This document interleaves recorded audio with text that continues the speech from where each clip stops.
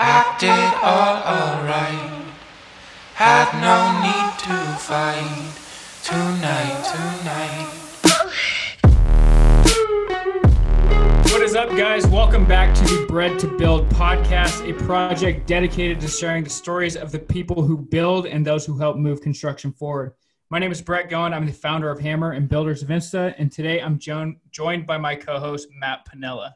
What is going on, guys? It's Matt Pinella, and welcome back to another episode of the Bread to Build podcast.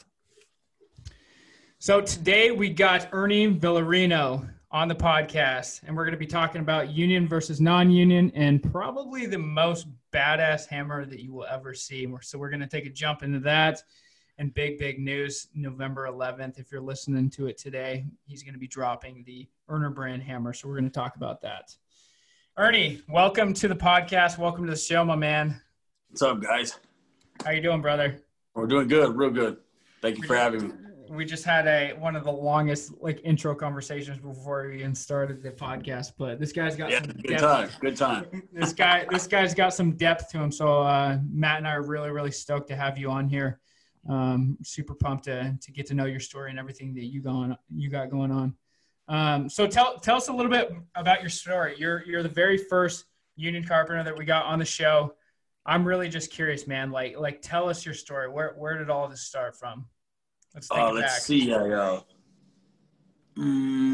Okay, so I used to be a pro rollerblader and had sponsors, got paid all through high school. And then I stopped doing that, and I was living at home. And my old man was he was GC, general contractor, and real old school. He's like, well, fuck, you don't get to live in my house for free. You're going to go to work. I was like, what's that? What do you mean? What's that? He's like, I got something for you, right? So he had me tear off a roof. And then I was pretty good at it. And then so he had me shingle it. And I think I was like 16 or 17, right about that age. And then so I started working for my dad full time. And then I got this thing that was really cool. It was called money. You know what I mean? And I started making a lot of money. And it was like, well, you know what? I can do this. I didn't think about school or anything like that. And then and I asked him about college and this and that. He's like, trust me. He's like, you're going to make a lot more money here. He's like, but it's up to you. If you want to go to school, go to school. He's like, but I'm not going to pay for it, right? Real just like, so anyway, then I found this other thing. After I got that money, I started getting girlfriends. And then it was all over, right? So I guess I was stuck. And so, you know, you're working like a man and you're partying like a man. And so then I started working for my old man. So by the time I was 19, I could build a house from the ground up, start to finish. Yeah, you know, foundation. First, he had me dig them by hand too, and pick and shovel, and then you know, footings, foundation, set the forms, frame, cut the roof. I got to learn how to cut a roof, like actually cut the roof, not trusses, and that was pretty cool. And then after that, it was like, all right, cool. Now you got a crew of two. So I was young. I was 19. I had a crew of two and drove the work truck, and we'd go do remodels, and then I'd run them. And after that, I got to a point where it was, he didn't pay me that much. I mean, it was a father-son thing. And yeah, you know, he was making $750,000 a year back then. There we go. In business, you know, between 6 guys, that was pretty good back then. And so I said, what do I do now? And he's like, wow, there's nothing really else I can teach you. You know how to build. He's like, either you do your own thing or why don't you go join the union? So then I called a friend of mine. He was working union, and he got me on. Yeah, I said, hey, man, if you get me on, I need a job. And he's like, so I thought you worked for your dad. I said, I was, but it's kind of time to move on. And he wasn't paying me that much. But anyway, long story short, so I joined the union, and been in the union ever since. And then I got my license. And then I was a GC for a while, for almost 4 years. And then the market crashed. And then I got lucky. I got a job. And then I stayed busy, and I've been doing it ever since. So you're back with union full time right now? Yeah, I've been with the union for probably like 7 years, 8 years straight. Oh, wow. Which union are you with? Local 619 out of San Diego. With Manny, right? Yeah. Manny's with us. Shout out to Manny. Yeah, Manny's cool dude. He's gonna be listening to this. You better be listening to this, Manny. Right on, right on. All right. Yeah, man, he's a cool guy, man. He does some good work. You guys are freaking rad. I give you props for what you do because there's no way in hell I could do it. Yeah, you could. Yeah, you could.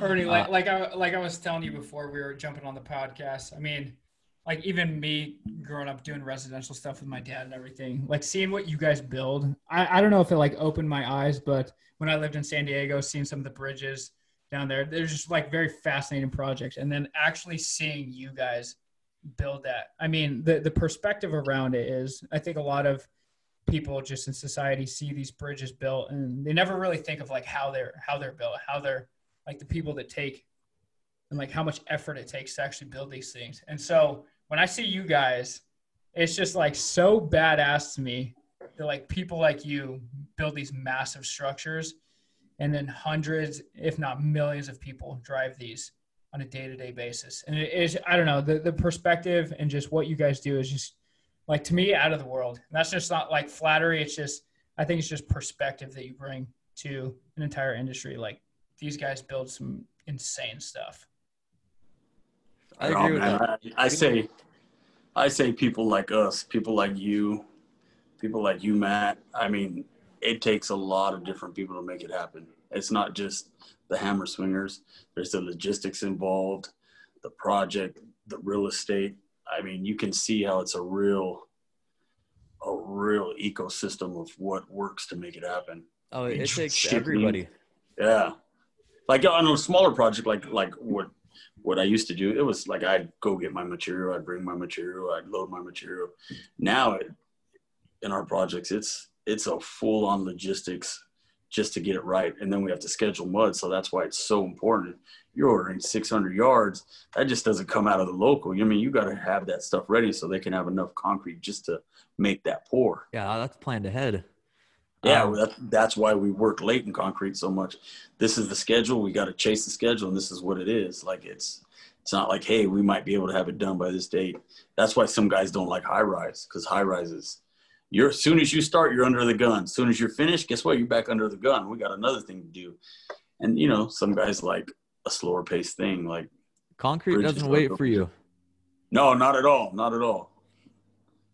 But before we hop into the next topic, I want to talk to you about that because you mentioned material. How has this been with COVID? Have you guys noticed a shortage? Because even here with small residential, it's been hell for us.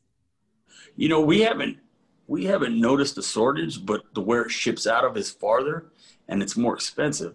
Like a 2x4 used to be 50 cents a lineal. Right now it's 75 cents. So, just for anybody, an 8-footer, how much is an 8-footer now? Let's say a 10-footer is $7.50, right? That's a lot of money for one 2x4. Hell yeah, it is. You got to use that thing wisely. Yeah, you better, by the time you're done cutting, you better have a pile this big, and that's all I want to see. No, that's how it is with small residential here, too. The last house we did, we were way over budget regarding material, and it wasn't even that big of a place. But it definitely hit everybody a little bit different. Think about it. That's a quarter. Oh, no, that's a quarter more, right? Yeah, that's like your whole cost. Our biggest price jump we noticed was with OSB. I watched the stock market quite a bit, and Norborg stocks was like a gold mine come March. It went down to, I think it was somewhere around $10 to $12 a share. And then right about now we're hitting $35, $36. So had someone wanted to jump in a little bit lower earlier in the year, they could be making some. That's almost 100% on their money, huh? Right now it'd be about 3 times. You'd make damn good money. It's insane. I'm telling you, we're in the wrong business. Yes, we are. We should be on Wall Street. We should be. Who would have thought these hat-wearing hooligans don't know their shit? Oh, that's gold. I want to jump into a topic that's pretty controversial, and it's the difference between you and I. Okay. That's union versus non-union. More or less what I'd like to talk about. I'm going to kind of step back here for a sec because my big push is with the youth. And to be honest with you, if I had to tell a kid right now which path they should go on, whether it would be finding a small residential company that's non-union or finding a union company they could work for, I would push them your direction all day long. And I actually worked with a kid down in SoCal area. And at 19 years old, he's making 30 something bucks an hour. He's driving a nice new truck and he's killing it in the union. And to be honest with you, that wouldn't happen in residential. So, yeah, basically just see what you think about that, union versus non-union. Could you explain how they land a job, the whole process? Well, let's see. First, we'll say pro-union. I'm pro-union. For sure. Being the fact that no man is not equal, right? Like, and I mean that with the greatest respect. No, I did this one post where it was no race, no color, earn a brand, right? So that goes across the board. If this guy's worth this much, he should be paid that much, right? Meaning union sets the standard. I know a lot of guys that work non-union that, hey, more power to them.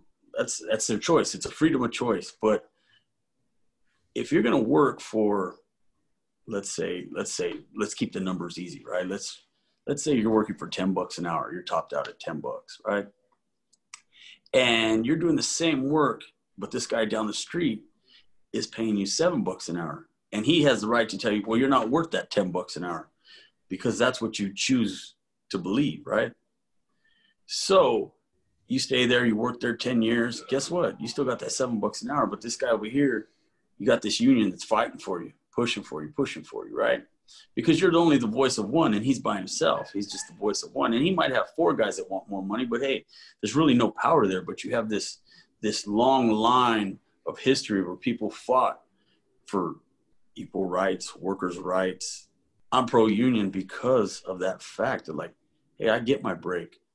Well, guess what? You need to work through your break, but you didn't get paid for it. Now you work through your lunch, you didn't get paid for it. Wait a minute, I work through my lunch. I get time and a half on that lunch, right? So most employers don't want to work a crew because seconds equal minutes, minutes equal hours, hours create days, and so on and so forth. And in the end, it's all money. But to say union, I'm pro-union because I get my benefits, I get a vacation check, I get all these things that the union has fought for you. And the guy across the street, he might be a badass carpenter, but he doesn't know what he's getting. But so he's happy and he doesn't want to create no waves. And the exploitation of the worker, it's not cool, man. It's not cool because these guys are getting more than you that are doing the same amount of work. So go pro-union. Now, if you're a business owner, I wouldn't say go union because you got to pay all this shit, all this people that don't really fucking get what they want. You know what I mean? You're in a different ball game after that. Yeah, because that's the difference between being an owner and being a worker. You know what I mean? When you're an owner, you're about the business and the dollars and cents of it all. You're pushing, like, you know what I mean? Like I said, those seconds or hours and minutes and so on and so forth. That's the difference between 100,000 and 300,000, right? Depending on what you make. I mean, you guys are in business for yourself, right? Yeah. So you know what it costs, and nobody realizes how much comes out of your pocket. Not at all. You know what I mean? Like, they're just, oh, well, look, you might have a nice truck and you might be doing this and you might be on the internet. Hey, you don't know what the you got going on, right? It costs a lot of money to run a business, just like we were talking about that material. Hey, guess what? The cost went up, but you still got to come in on that bid. That's neither here nor there for your business cost, right? Doesn't matter what the world does. Hey, this is my contract bid and this is what happens. So it's kind of a double-edged sword in what side of the fence you want to be on. Yeah. How can a youngster find a spot in the union? You got to learn that no doesn't mean no. You go hit a job and you want a job, and you tell them, I want to work for you. And, well, I'm not hiring right now. And you come back the next day. I'm not hiring, kid. I'm going to come back every day till you give me a job where somebody doesn't show up. One day you're going to give me a job. I'm going to work hard for you. You're going to realize how much of an asset I am. That's the mentality they got to have. And if the guy pulls him on, then he gets sponsored in. Hey, he has a job. So what does an apprenticeship program look like for, say, someone that's 18, 19 years old? How long is it, and what's that process like? It's anywhere from 4 to 3 years, depending on how many hours you work in a day. I mean, you get on high rise, you can be in and out in 3 years. You could go from roughly $18 an hour to $40 an hour, just like that in 3 years. 22 years old making 40. That's awesome. Yeah. I mean, I've been a journeyman since I was 23 years old. Back then it was like, I think it was like 20 bucks, right? That wasn't that much. But in that 10 years, it's went up 10 bucks. You know what I mean? And then as far as job security goes, once you're in with the union, how is it as far as like keeping employees? Do you have a high turnover? Or?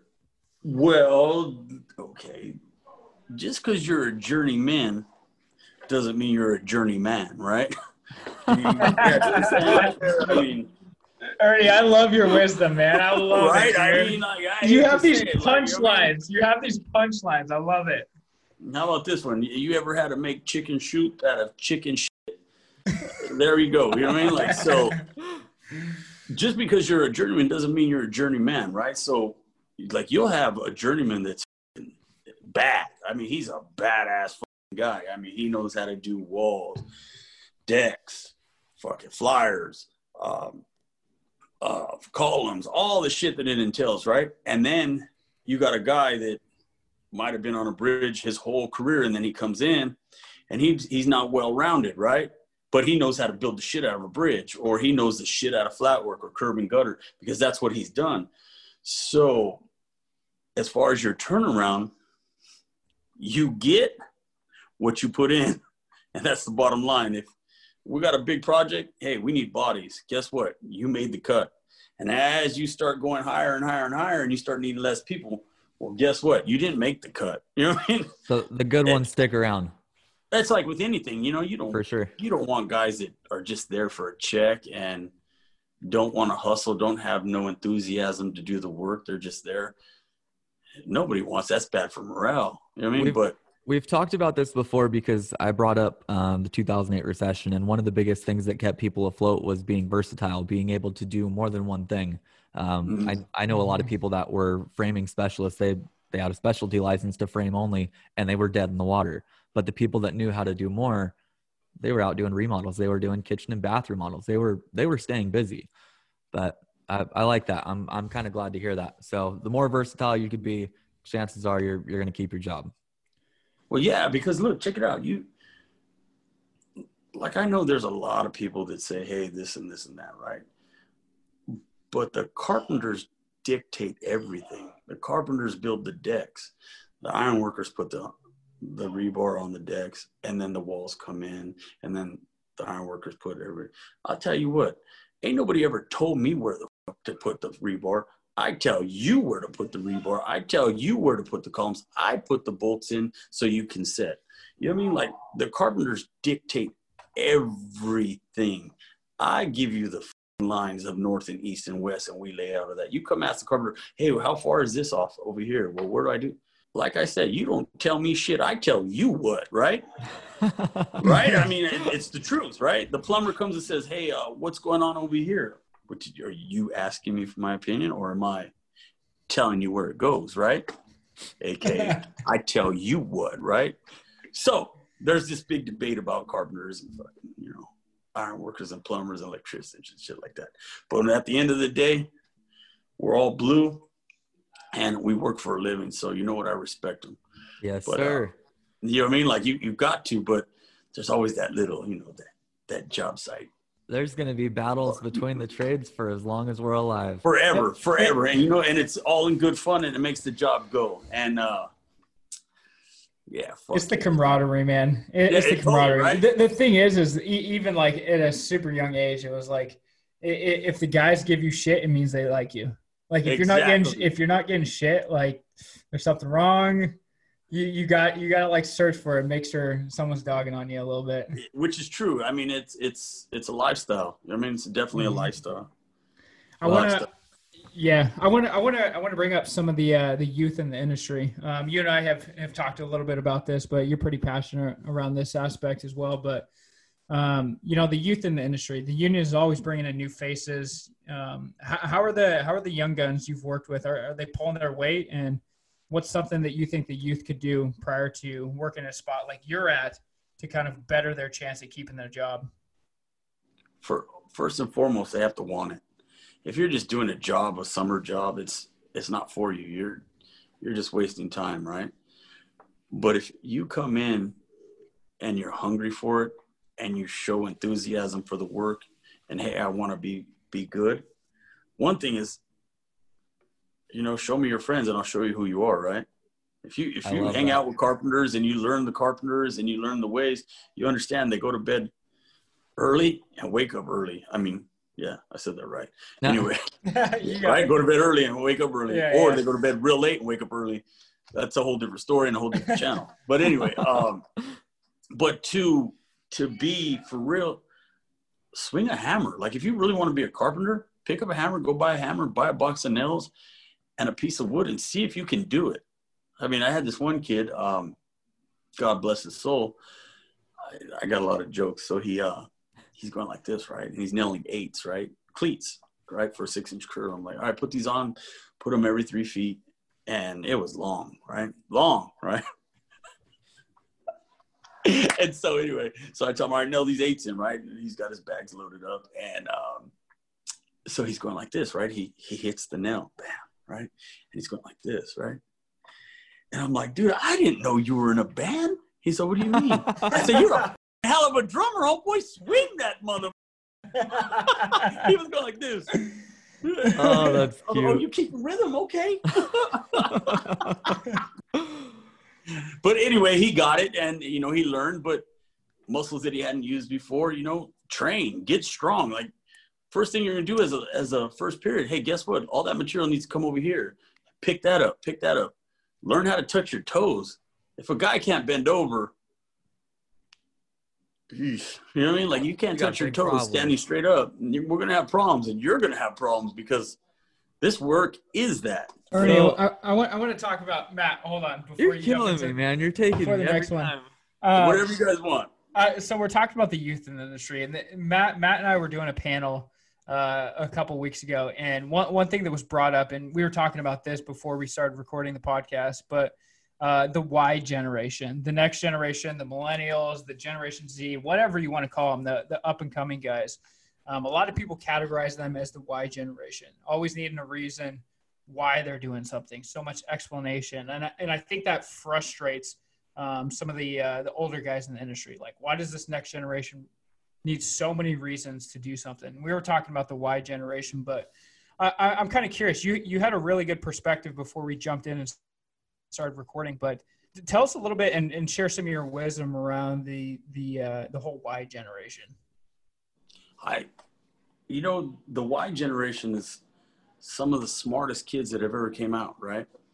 Because they know how to balance a checkbook. They might not have no money, but they know how. They have the tools, right? And so when they ask a question, it's not based upon why. Why do I got to do that? Or why do I get that? It's based upon their phone being in their hand. How do you spell this? How do I do that? Or how do I download this app? It's just a question, and it's ingrained in them to ask a question. So I think the Y generation can teach the old generation just as much as we can teach them, because we're constantly learning off of each other, right? They might not be as rough and tumble and, gritty like the older generation, because they weren't raised like that. They didn't get to go out and throw rocks at each other. You know what I mean? The only thing they did was throw tweets and texts at each other. Hey, I'm going to kick your ass. And for sure. Tweet goes back and forth. You know what I mean? When you're with your friends in our generation, we throw a rock and the rock hits him in the side of the head. And then he said, I'm going to kick your ass. Right? So like, it's different. They were raised different, but they're not bad. We, as the older generation, have to learn how to herd them and show them, hey, look, this is why. And 9 times out of 10, you give them that extra 5 minutes, it goes a long way, because they can come back to you and they're not afraid to say, how come I'm doing this? Wouldn't it be easier if I did this? And sometimes they give you a little bit of perspective because you've been trained by the old ways, and you got to learn that, hey, you know what? Goddamn, you're pretty smart, kid. You don't tell them that, but you don't give them that much. Yeah, you don't give them that much, but you understand that they're smart, and then you give them a little bit more. And the more they ask, they're really good at, like, okay, give me fucking 25 embeds right here, and then down this line, put them every 3 feet. They might pull their tape out every 3 feet, but they're learning the process of it all. That's just my personal opinion on the Y generation. You bring up but they're not all good. Yeah, I don't know why. you bring up a good point, though. It's the information generation.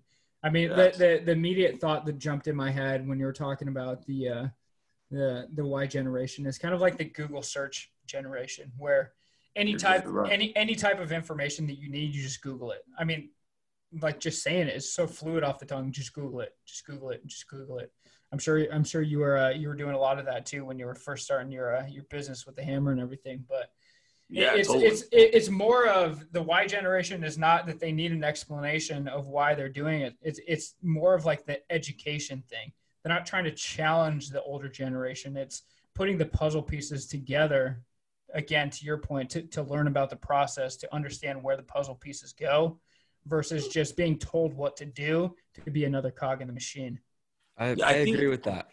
Go ahead. It's more or less knowing what in the hell you're doing.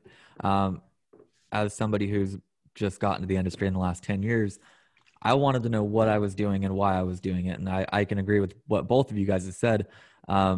When I'm putting on A35s when I was 16 years old, I didn't want to know, okay, freaking nails go on the bottom, nails go on the top, it's done. I wanted to know what the purpose of that freaking piece of hardware was in that specific location. So as I got older, like I still have a Strong Tie Simpson handbook with me, and I flip through periodically to look through different hardware just to where I can understand each and everything, to where I know when and where to apply it. Not just, okay, the plans tell me it goes here.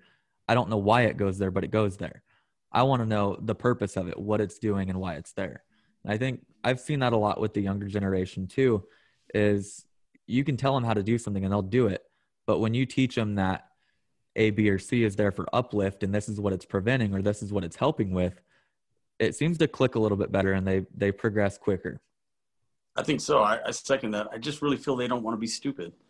They don't No, want to I feel like don't the think anybody dumbass. does. Yeah, exactly. So take the time and give them the respect that they deserve. I mean, We But- live in a world. Yeah, go for it, Ernie.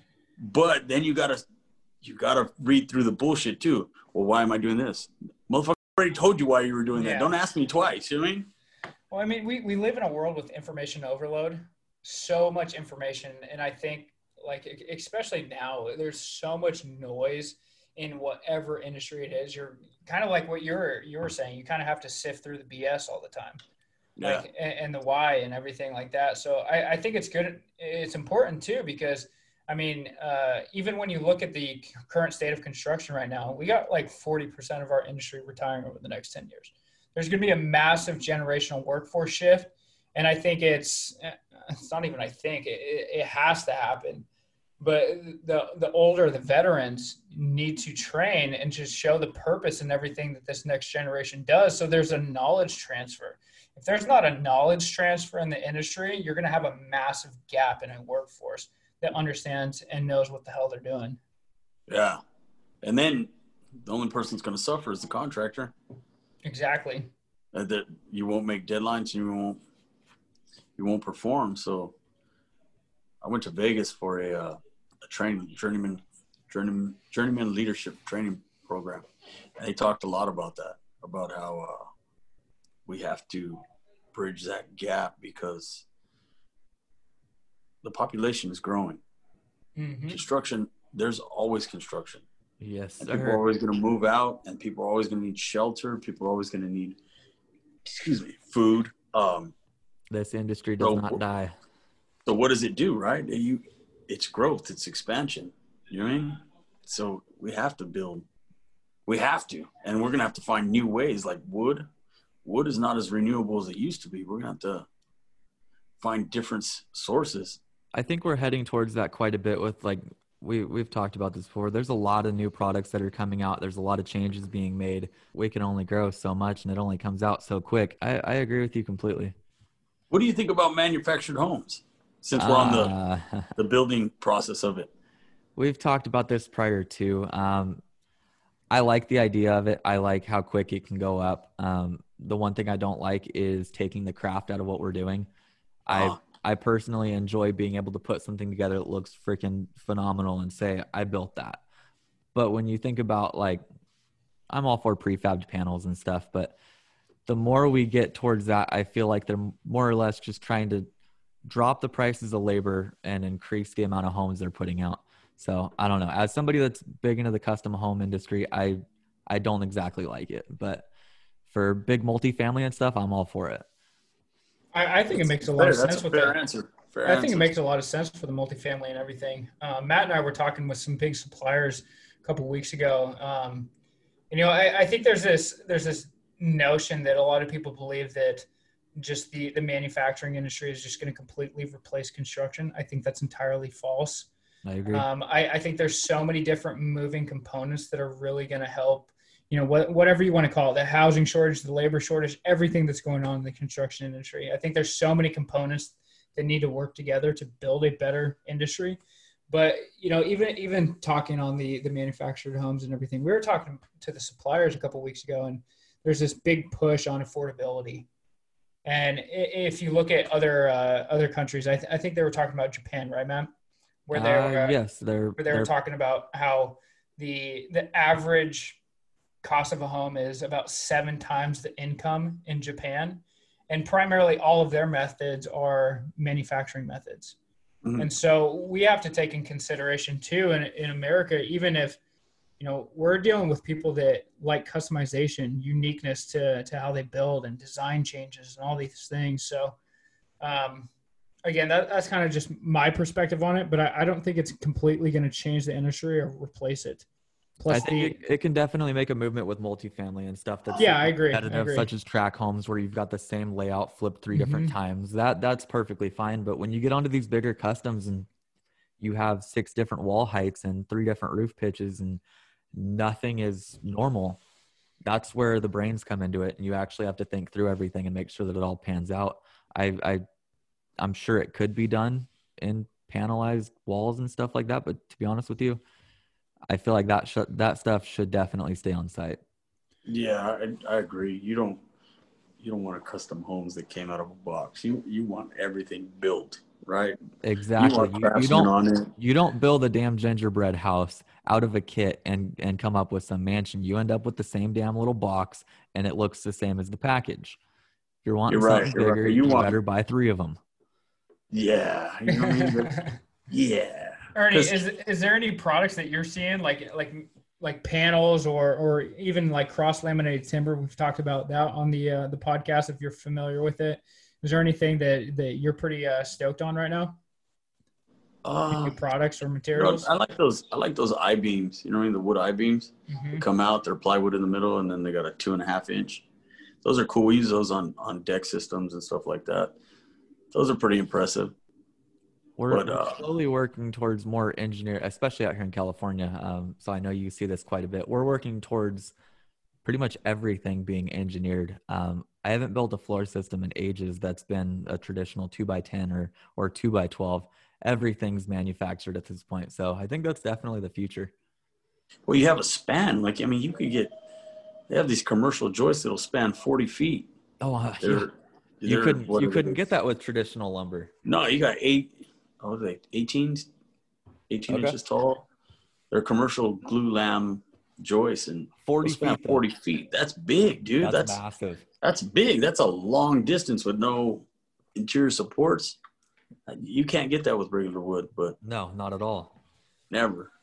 So those are pretty exciting. I'm going to jog us back a little bit and talk more about the work side of things. Kind of a touchy subject as well. I looked up the statistics on this because rod busters are known for having a fairly dangerous job. And there's actually 68 deaths per 100,000 employees compared to 5 deaths or 7 deaths, depending on what you look at, for drywallers or carpenters. So you have a 10 times higher chance of dying than I do. Not that that's a bad thing, but has safety progressed over time since you've been in the industry? Because I know you've been in it for a minute now. As far as my side of things, residential framing, we've made a huge leap compared to what we were doing before I was even born. Have you noticed a big safety increase as well, especially with union? Well, so union's always been real safe. Yeah. And I know the guys that work non-union that come over and make the jump. They're like, we never had to do this. I'm like, well, this is what we got to do here. This is how we get it done. And safety's a big thing because, I run work. So I take it as a personal responsibility that every man that works with me or next to me, he's going to go home. You know what I mean? I don't want the weight of his soul on my shoulders because I've never had anybody die under me. And I don't ever want that feeling. And I don't ever want to have to call one of my friends, old ladies or boyfriends, whatever, and say, hey, you're not coming home, or she's not coming home. You know what I mean? Like, I don't want that. So safety is always first. And we tie off at 6 feet. And I don't like to see the apprentices, hey, dude, look, 6 feet is 6 feet, man. Nothing's important enough to risk your life for. Like, it's just not. And that whole gun-ho attitude, like, I got it, don't worry about it. Look, that's only in the movies, motherfucker. You know what I mean? Yep. Like, the hero, you know, he may fall in the car and, you know, come out and stands up. Trust me, you're not going to do it. Like, yeah. You know what I mean? Like, it's just, safety is a big deal on our job. You know, handrail, toe boards. And just to think, like, I was working on a project and I was on some scaffold and somebody dropped a wrench and it hit me in the arm, right? And it hurt. Like, I mean, it hurt. And it was only 3 floors, you know, 9-inch wrench. And I don't know if it hit right, but it was like, think about if that would have hit me in the head or just, and it was an accident. Yeah, I mean, or right in the neck with a spud, like, it's over. You know what I mean? So to answer your question on the statistics, yeah, it's dangerous out there. It's real dangerous. And the companies I work for, they don't play. Like, we got a full-time safety guy, and we are all on each other's ass about safety. I'm glad to hear that. Yeah, we don't mess around. I mean, because it only takes one mishap or 1 second or one wrong cut, and it's over. You know what I mean? And there's been a lot of people that died out here, so. Yeah, I feel like the residential subject, you know? The residential side of things, especially with non-union, we're still seeing, depending on where you go, there's still quite a few people that are running and gunning with probably the most dangerous setups you can have. They're not tied off on 20, 30 feet up, third story. And in my opinion, as I got a little bit older, because that's how it was when I came into it as well, I don't want to die. I don't care what we're building. I don't care who we're building it for. There is nothing worth me not coming home to my wife and kids at the end of the day. And I know, like, I haven't always been the safest over time, but I don't care to die for any project that we're doing. And that's kind of how we've pushed all of our guys, as well as we've kind of progressed into a more safer work day, is that nothing is worth getting hurt over. Nothing. So if it costs us $1,000 to rent a scissor lift for a while, freaking do it. If that means somebody's not riding the ridge the whole entire time and risking their life, we're all for it. So I'm glad to hear that you guys are like that, especially with the youth, because I feel like some of these kids get into it and they don't want to disappoint. I've seen it firsthand. So they'll do anything possible, and they might not know what they're doing, but that's when the accident will happen. They just simply weren't educated. Yeah, and they got to realize that it ain't a joke. You know what I mean? Like you had mentioned, you know, prepping up the saw guard, and yep. You know, I had a friend, he cut his leg open, and it was an accident. It wasn't even prepped up. It just, the guard kept sticking, and instead of getting a new saw, it wound up, binded, went up his leg, and he got lucky. It was only like yay big, but, you know, maybe an inch in, but dark guy turned real light, real quick. He was, but anyway, yeah, but he was okay. But it's just that split second. And I was talking to him, and I was like, what happened? He's like, just bam, like that. Like, you know what I mean? And this is a seasoned, hands down, badass carpenter. I mean, fast, good, efficient, dots his I's and crosses his T's, and is good at his trade. And just that day, it bound up, and the saw studied up, and right up his leg. And it'll happen to anyone. I feel like you're right. A good friend of mine, great carpenter as well, his big thing was never frame angry, and that sticks with me to this day. And shit wasn't exactly going right on a project we were doing. We were building it for a buddy of ours, and there was 12 or 14 of us on this project, 3-story. Bottom was commercial, up top was residential. He went to go cut a line brace, and guard was pinned. We were freaking running and gunning, and sure enough, he went to go cut this line brace. It wasn't nailed up at the top of the wall. He started his cut. The line brace fell off the wall, shot his saw up, and then straight through his wrist. He cut both the bones, and his arm was left dangling. But his big thing was never frame angry, and that day everyone was pissed. And sure enough, it was the one day that he was mad. He wasn't on his A game, and it caught up to him. Whatever happened to him? Is he okay? Is he? He got his arm back. That's a great way to start it out. So the dude kept his wrist. We were working downtown. Hospital was close by. That project, everyone was pretty on it. We had a full-on map drawn out of where the hell to go for the hospital. They got him there in less than 5 minutes, and he was bleeding bad. They managed to sew everything back up. They flew him out, and he got surgery and stuff, but he kept his arm. He doesn't have a whole lot of function. It still works, but I didn't think they were going to keep the damn thing at all. But he still has a freaking arm, so it's impressive. Does his fingers work at all? Yeah, his finger, I don't think he has feelings in a couple of them, but for the most part, his hand works. I told him, you Awesome. know the cut lines on the boxes, on the Simpson boxes where it says cut here? Uh-huh. I always told him he should get one of those tattooed across it, but he hasn't gotten there yet. Soon, though. He's going to tell you, this finger still works. No, I love that takeaway though, Matt. Never frame angry, just with anything. You can't do anything angry. If you do shit angry, you end up screwing it up. Yeah. I can vouch for that one. All right, Ernie. Not in your game. I want to definitely talk about this beast of a creation that you've been building. The over hammer? last- Oh yeah, that guy, the hammer, hammer. man. Yeah, this thing you brought to life, the hammer that probably looks like no other hammer that I've seen. I've been following and engaging, and we've been chatting, and it looks gnarly. But I'm really just curious to jump in before we talk about the how, and then you're launching the hammer and everything. Let's talk about like why you did it in the first place. I did it to, like, there's a lot of naysayers, right? Like, you talk about, hey, I got this going on, I got that going on. And if you want to see people on Mars, you tell me I can't get them there, okay?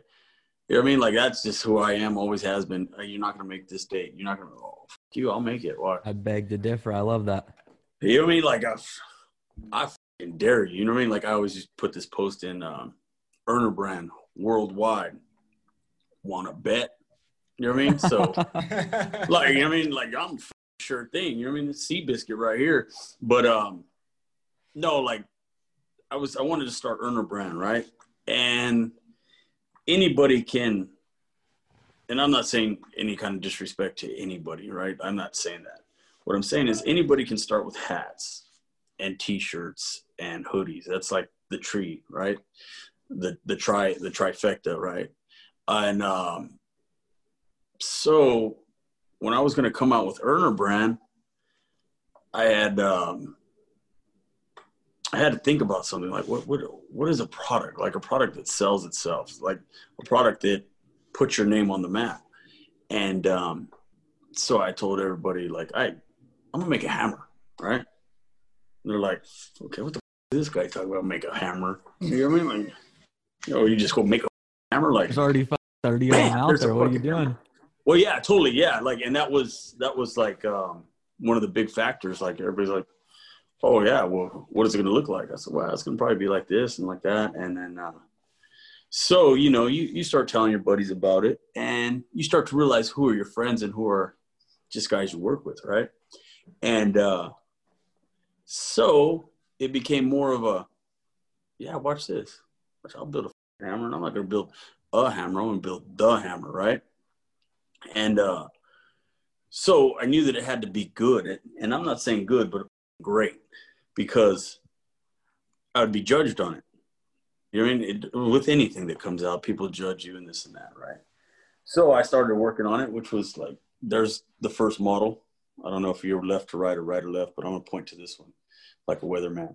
Right around here, we're going to have a storm, right? So right here, this was the first one, right? And it was the first thing that I was working on. Okay, with 3D printing, it didn't cost that much to make prototypes, right?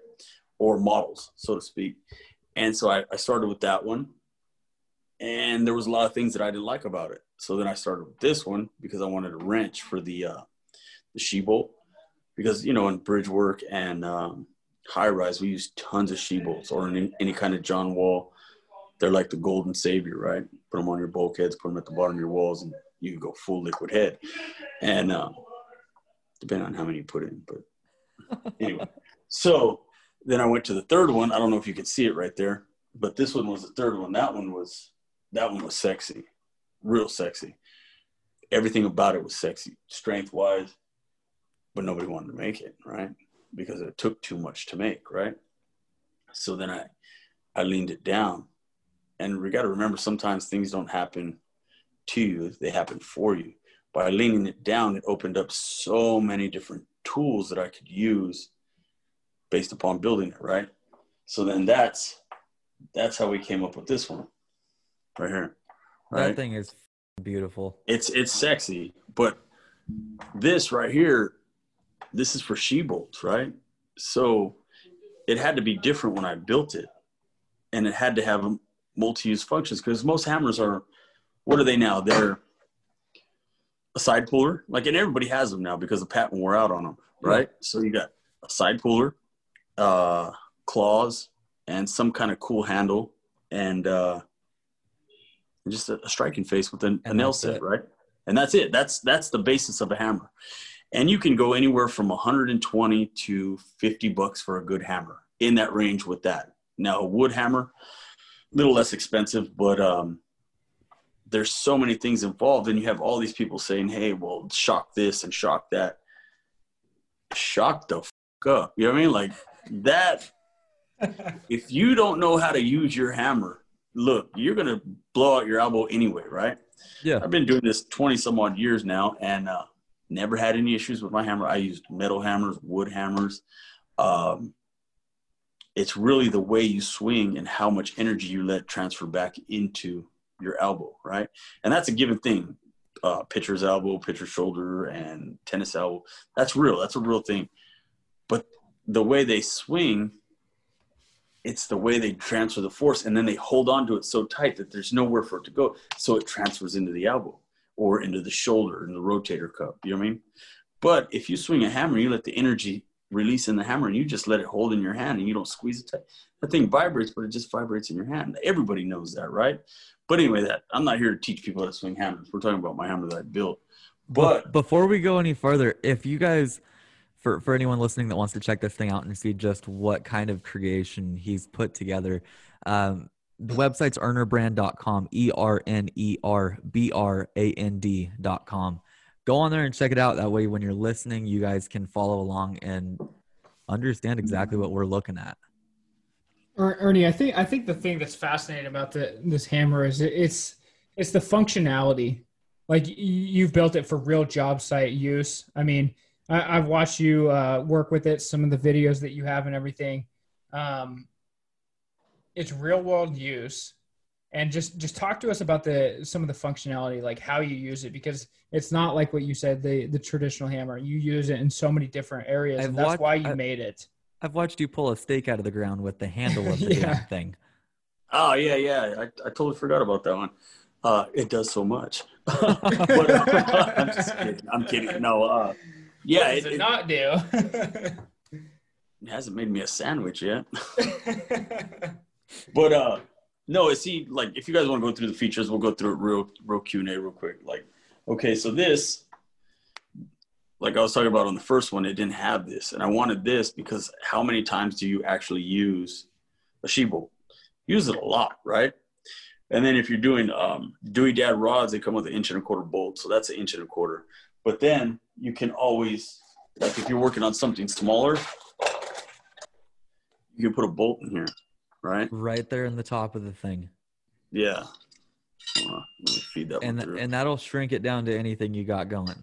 This is a brand new hammer, so it's still tight, right? But usually you do it by hand.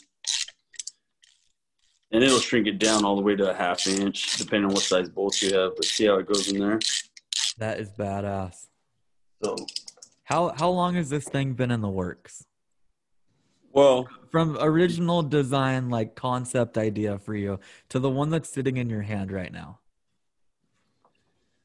It took about a year, in all truth, like from design concept in my head to set my paperwork for my patent, and then ultimately having something. It should have been out at the beginning of the year, but hey, guess what? COVID happened. So I think everybody COVID kicked all of our asses. it threw everybody for a loop. But yeah, I had this whole plan to hit World of Concrete.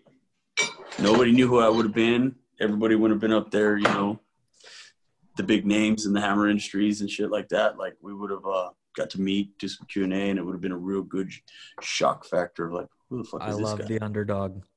Yeah, totally. You know what I mean? Like the underdog, like, don't count us out. We just got here. We're only getting started. Yeah, totally. I mean, there's like, look at the videos, but and then I designed these claws. These claws are designed like this because I don't know if you ever rolled joists, right? And usually you break or bend a claw. So when you stick it in there, it sits in your joist on the aluminum joist, like on an Atlas or a Perry system, and it sticks inside, and you can hang on this thing. You know what I mean? And it gives it a groove where your normal claw ends up bending or breaking. Yeah. Then we have our nail puller underneath. I'll be showing videos of that later. We got our. What are these things made out of? These are 70-75 aluminum aerospace. This is chromoly steel for the head.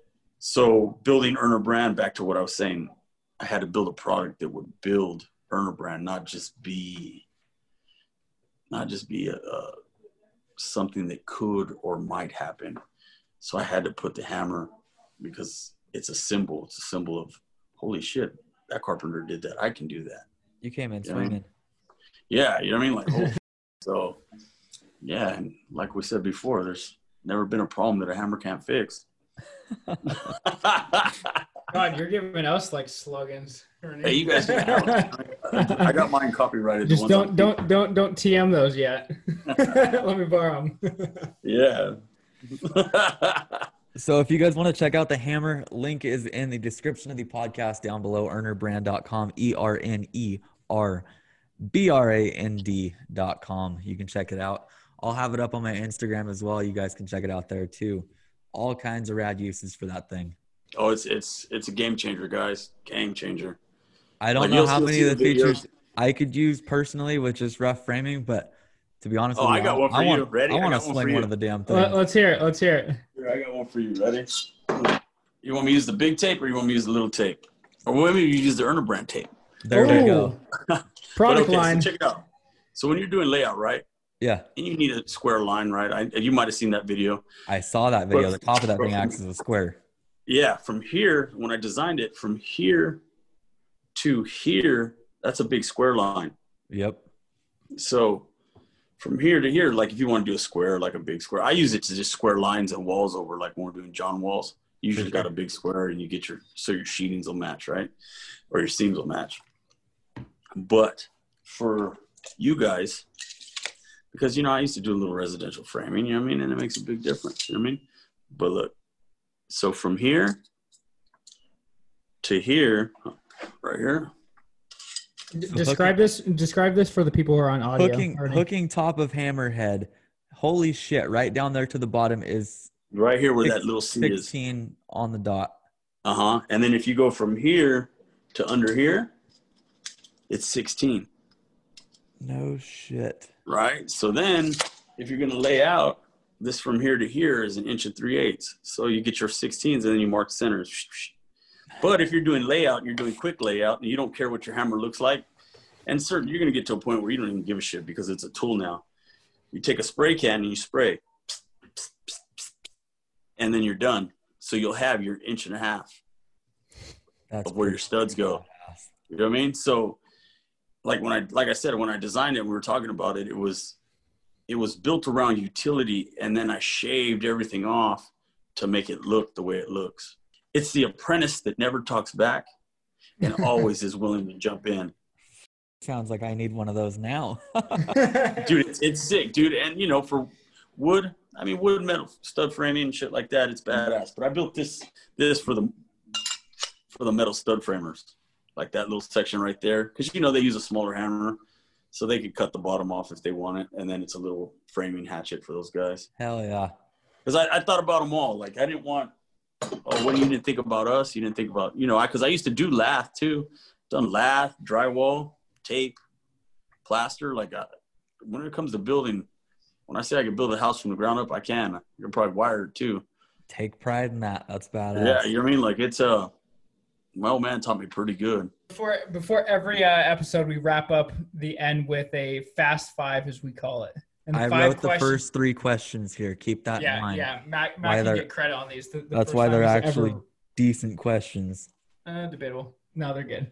But we wrap up every episode ending with a fast 5. So that's 5 questions to be answered in a sentence or less. So the first question is, your favorite tool belt is? I use the Occidentals. Nice. Second, tape measure of choice is, but you can't say Erna brand. I use a Stanley Fat Max at work. Crab or lobster? Oh, I gotta have lobster. Really? Yeah, I love lobster. And besides that, it looks expensive when you have this big ass lobster tail and people All are like, bougie. Hell yeah, it does. Question number 4, your one message to the next generation would be? Erna brand. Get up and get down. I love it. And the last one is, what does bread to build mean to you?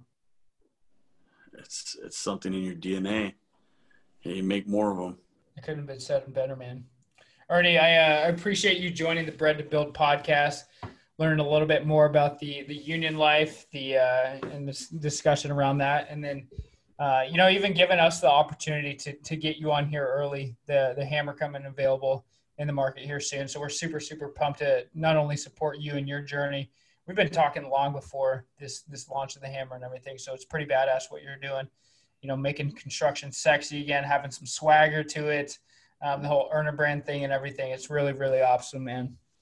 I appreciate it, guys. Thank you so much. I really do, from the bottom of my heart.